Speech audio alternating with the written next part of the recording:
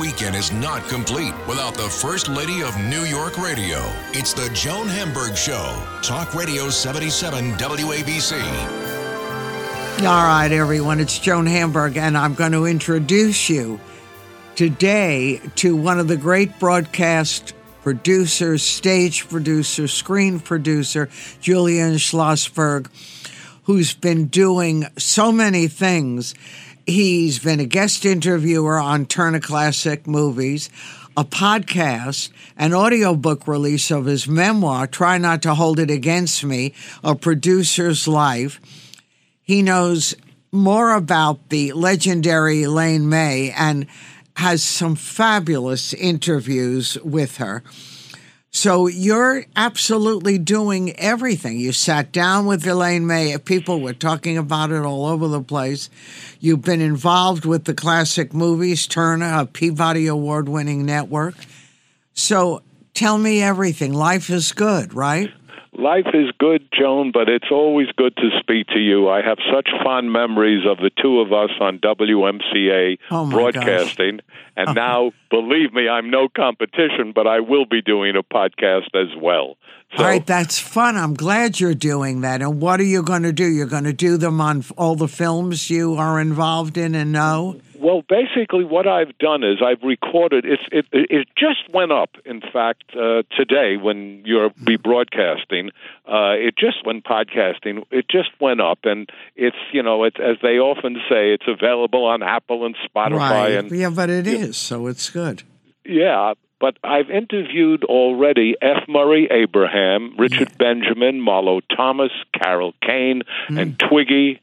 I'm kind of doing a lot of the people I work with and friends, and soon coming up, I'm going to have Ben Mankiewicz from TCM and Sandy Duncan and the great comic Robert Klein. So there's a lot of folks that we both know that will sit down for an hour and talk about their career, kind of like what I did when I was on MCA. Right. I know. That was really good. That was very good stuff. So tell me, Twiggy, I haven't thought about forever. What is going on with her? Well, she never stops working in England, and she has, speaking of podcasts, I mean, I keep thinking of the Sondheim song, Everybody's Got to Have a Maid. Exactly. Everybody's got to have a podcast. It's okay, thank goodness. But she's doing Tea with Twiggy. And you can get it anywhere. And she's interviewing famous English people. And she has a play. There's a play on in England about her life. They're starting a documentary on her. I mean, she never stops working. An amazing woman. And she was named a dame recently. Oh, how great for her. So, what was so interesting, Joan, was Elaine May does not do interviews, and she just doesn't like doing them. And after a lot of begging and groveling, etc., we did it on TCM, and it was on. But if people want to see it, I found out, I got so excited when I discovered that if you go to TCM, and then just a dot, not .com, TCM dot, tribute to Elaine May, all of the 8 segments that we did, which averaged around 3-4 minutes each, are on there. So people can see Elaine in one of the only times she ever did an interview. Well, that's great because, I hate when everyone says a legend, but she is, and she's remarkable. Yes, so we both know the word legend and genius is bandied around. But there are very few that either of us have met, and she's certainly one of them. That's for sure. All these people and everything. So, Julian, what do you think? You just said everyone's got a podcast, which is true. Yeah. But people listen to them. My kids have been listening to them in their cars forever. That's just automatic to that generation. It's so amazing to me, Joan, because of the fact that we both grew up at a totally different time. And it's so strange. I mean, I'm speaking, I did an audio book on Try Not to Hold It Against Me, A Producer's Life, my book, and I recorded it, and it's now up, and I'm very happy. But they tell me, and this is what knocked me out, they tell me that around the country, people listen to the audio book while they're gardening. That's interesting. That's funny. So, I mean, it's so foreign to you and me that I don't know what to say except how nice it is that as long as they're listening, I don't really care where. No, that's the right thing. And the secret to the future is to try to predict what's next. You know, as you said, podcasts, everyone's got a podcast, but people do listen to them wherever they are. So what do you think is going to be right on the tail of the podcast? Well, in my case, probably heartache. Oh, no, don't say that. Why heartache? Well, because I'm just not adjusted to the world we're living in. This tech world has kind of passed me by. To me, the information highway is bumper to bumper. No, I'm looking for the exit. I'm looking to make a U-turn. This is just not my life. That I don't recognize what's happening, but I'm trying to keep up. That's why I did the TCM and I did the book and I did this new podcast. But I'm not as comfortable in that as I was as a younger man. But you know what? You will. And it's something that we all have to adapt to, including the kids. You know, we can't take anything for granted. We have to be ready to go on the next wave because that's what happens all the time. It's always something new. That's right. It's true. It's always something new. And even in a relatively short period of time, we went from free TV to pay TV to basic cable and now streaming. And that's in a very short period of time. And also, I'm very nervous about it won't be the demise of movie theaters, but there will be. But it's going to go down, down, down. Well, it's gone down, down, down already. Many theaters are out of business. There'll always be, I believe, a movie theater, but as you know, many of these streaming companies are launching the movie as a streaming. I know, and that is a big problem because one of our relatives, Doug Lyman, you know, the producer, is having this battle now about a new movie that he did, that he wants a real movie release because feels that people have to be in a theater with other people and watch it. And they want to stream it. Yes, and as we know, when you release a movie in a theater, you're starting to let the folks know about it so that when it goes to the next phases, they've heard of the movie, they've heard of the title. But if you go right on to streaming, you're asking the public, which is being bombarded, as I said, with every kind of thing. They don't know this movie from anywhere. So it seems to me, but we have to recognize that the streaming companies are only interested in one thing. It's not the quality of the movie. It's money. They're interested in subscribers. Yeah. They just want to increase subscribers.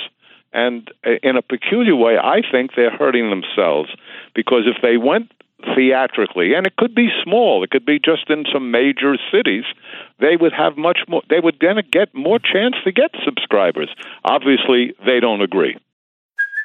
Hey, it's Kaylee Cuoco for Priceline. Ready to go to your happy place for a happy price? Well, why didn't you say so? Just download the Priceline app right now and save up to 60% on hotels. So whether it's Cousin Kevin's Kazoo Concert in Kansas City, go Kevin, or Becky's Bachelorette Bash in Bermuda, you never have to miss a trip ever again. So download the Priceline app today. Your savings are waiting. Go to your happy place for a happy price. Go to your happy price, Priceline. I went to the movies, something I rarely do, like everyone else. You can watch them home or whatever. And in a big theater on 60th Street in Lexington, opposite Bloomingdale's. Yes. And it was, at a movie time, and it was a nasty day. And that movie theater, a substantial size, was absolutely empty. There were three of us, and the entire theater, mezzanine and everything, had a total of four others. Oh, my. And I kept thinking, how does life survive for this industry? And when I spoke to my son, who lives in L.A. later on, I said it was really depressing to be in a huge empty theater with no one. Yes. You know, I mean, they didn't laugh because there was not enough people to hold it. No. Well, I had an interesting story. A friend of mine owns a lovely theater in Boston, and he was playing a movie, and just like you, he went to see how many people were there. It's his theater, and there were 3. Oh, no. And he decided to just go up to a young woman who was sitting in the theater, and he said, excuse me, can I just ask you, what made you come here today to see this theater, this movie? And she said, I'm the woman in the concession stand. I know, it's sad. We shouldn't laugh because that's we can't a problem. laugh, but it's just so sad in a way. But from our point of view, I think yours and mine, hopefully things will change. As you said very well, it's change. Things keep changing tremendously. Who knows what'll be next? I mean, if anyone ever said to me I'd walk around and make telephone calls from my hand, you know. I know, you wouldn't believe it. No. So I remember, when I lecture at schools, I like to go and talk to kids just to see what's going on because I have so little idea of what's happening. And when I tell them there were no remotes for television, they don't believe me. No, I know. They don't know that we had to get up to change the channel. That's right. And we didn't have every single thing. If you would have told them that they may not go to the movies because they're going to curl up on their couch, they wouldn't believe that either. That's right. It's true. It's absolutely true. Joan, would it be okay if I read a little excerpt from my book? It's short. Yes. Oh, great. Thank you. Thank you. What is it? Tell us. Well, the book is Try Not to Hold It Against Me, A Producer's Life. And it's a chapter. It's not a chapter. It's 3 paragraphs or so. But it just tells a little story that I think you'd be interested in, hopefully the listeners. Right after I had made a movie, co-produced and co-directed a movie called No Nukes for Warner Brothers. It was with probably the only movie Bruce Springsteen ever made, but it was James Taylor and Carly Simon and Crosby, Stills and Nash, a whole bunch of people. And I was pretty successful for Warner's. And so anyhow, this comes right after that chapter. I wanted to produce a film based on a novel by Dashiell Hammett, Red Harvest. The Hammett estate was controlled by Lillian Hellman. I had never met her, but since we had mutual friends, they arranged for me to visit her in a hotel suite in Los Angeles. I arrived on time and was shown in by a lovely female assistant. The assistant said she was so excited to meet me as she was a big fan of the movie No Nukes. She was in the middle of describing one of the highlights of the film when we heard a voice screaming from another room, "He's here to see me." Who was that? I was quickly ushered in to see Miss Hellman. We talked for a long while. Sadly, the property I wanted was already under contract, but I enjoyed her company. It was my only encounter with Lillian Hellman, but it wasn't the end of her impact on me. 3 years later, she died, and then, strange as it may seem, she came into my life almost on a full-time basis, as you will hear later. So that's that. I just wanted you to. I thought you'd get a kick out of that. Right, absolutely. You're leading us on, and now we want to know the rest of that story. Well, that's what a trailer is supposed to be, right? I know.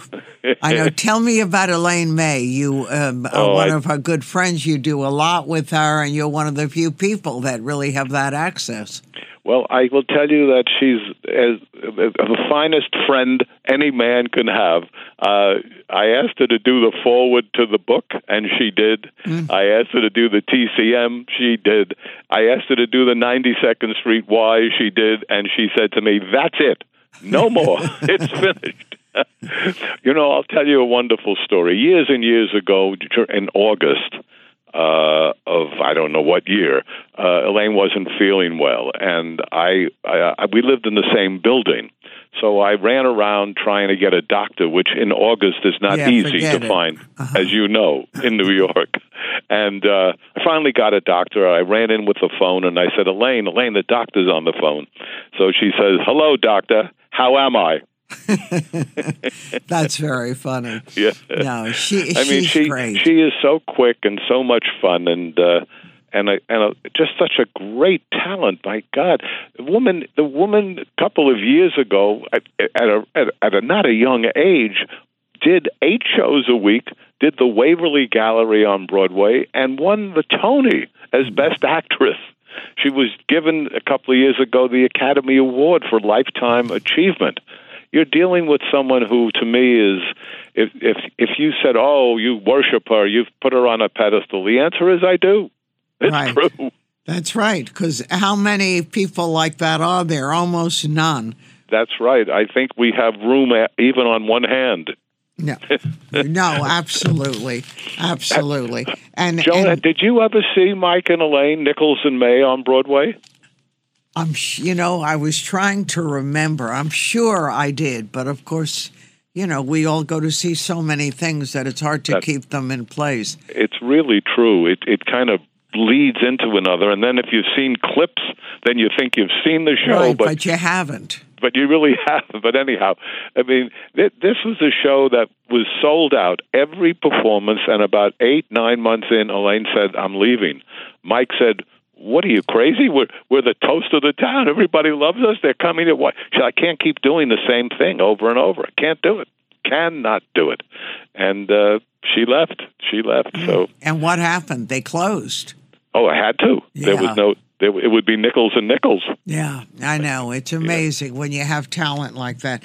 And I thought of that because I knew you and I were going to talk today, and I thought of the loss in the entertainment world of Chita Rivera, and the handful of these great performers.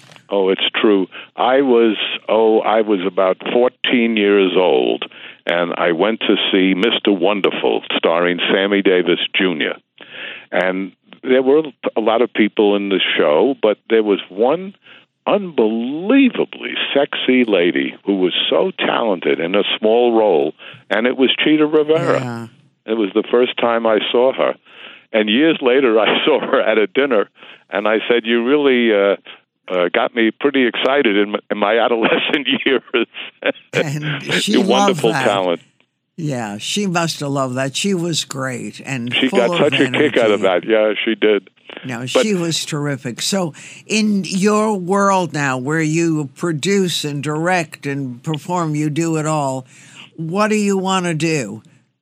Well, I'm going to finish the second book. I decided, it's so funny. I went on shows like yours. You were kind enough to put me on, and you would ask a question or two, and I think, oh, my God, I didn't write about that in the first book. So I said, well, let me see if I have enough for a second book, and I did. So I'm just finishing it now. It'll come out probably in the summertime, but it's called, I think you'll like the title, My First Book, Part 2. Oh, I do. Yeah. You couldn't have done a better one. Well, it's really because it continues the stories of the people I've worked with and what it's like to produce a Broadway play, what it's like to produce a movie, because people, they hear the name producer, but they don't know what a producer is. No. They don't know what a director is often. And a producer is a kind of an endangered species these days, as John would tell you, I'm sure. You have to find the property. You want to work with the writer. You have to hire the director. You have to raise the money. You have to get involved in the casting. You have to get involved with the selling of it, with the marketing of it, the publicity of it. It's a very, very hectic and tough job, and I believe few people do it well. Right, and can people who decide this is what they want to do, and it seems so glamorous to so many people, how do they get in it, and can they make a living if you're not hooked up and connected to people? It's very, very hard. The famous saying on Broadway is, you can't make a living, but you can make a killing. Yeah, that's interesting. I know. Yeah. Too true. Yeah, it is. I was lucky enough to work with the great Larry Gelbart, who wrote MASH and Oh God and Tootsie. I mean, just a brilliant comic writer. And we were doing a show out of town in Boston. He came with me, and it was called Sly Fox with Richard Dreyfuss and a whole lot of people, big cast, a lot of cast. And we were talking about going out of town, and he said, if Hitler is alive, I hope he's out of town with a musical. Oh, gosh. Oh, because it can be so tough. It can be so difficult. But, it's also interesting, Joan, to think about the people that we knew on WMCA and how that even changed. So many of them we never heard from again, No, that's right. That was in the beginning. That was really big time. Yes. Yeah, yes. And they did a lot. They were responsible for a lot of what people listened to in those days. Yes, it was early talk radio. Barry Gray, one of the greats. That's right, and Long John Nebel. Yeah. Malachi's alive. And Malachi's great. He's such great. A character. He does wonderful things. But I think the most important thing, at least for me right now, is just to try to continue working and enjoy what I'm doing. I mean, there are so many wonderful sayings, but there was a writer named Christopher Morley, and he said, there is only one success, to be able to spend your life in your own way. And I thought, wow, that's really interesting. It's true. I feel very blessed about it. Someone said, oh, you've had such a lucky life. I said, I wouldn't use the word lucky. I would rather say fortunate, because luck implies I had nothing to do with it. Well, but also I've always said that a lot of people have luck, but they don't recognize it. Yes. They don't take advantage of it. And if you let it slip away, it's hard to grab it again.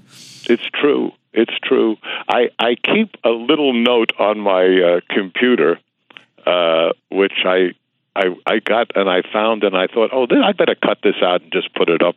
And it says, we are here on earth to do good to others. What the others are here for, I do not know. Someone named Matthew Arnold, a wonderful poet from England, who wrote something called Dover Beach, which was a beautiful, beautiful poem. So it's funny that we're kind of both talking in terms of the past. Well, I think, Joan, for both of our points of view, I mean, many times I think some of the happiest parts of our life was in the past. Right. Well, in the past, and I'm a big optimist. I always look forward to what the next adventure will be. And I think no matter what stage of life we're at, I mean, many of us, we're not career building at this point, but we're enjoying our careers and everything that comes with it. We have to be ready to take advantage of it all. And I think that's a wonderful philosophy. And I've always felt that I had the glass 3/4 filled. Well, I've met people who really have had it not only half empty, but almost all empty, and I feel terrible for them. And it's not like something you can do about it. It's not like you can go into the store and buy some happiness. Right. You just can't. So what I've always said, though, when I'm teaching is to say, kind of examine your life as if you're a detective. That's and see what you want to change. See what you don't like about yourself. See what you can do. That's a good idea. Yeah. And take advantage of it all. And don't be afraid. And Julian, I love talking to you. I look forward to talking to you soon. Good luck on your innumerable projects. And don't forget to keep in touch. Oh, Joni, thank you so much. It's been a pleasure. It always is. We'll talk soon. Okay, honey. I'm Joan Hamburg, and you're listening to WAVC, your favorite radio station.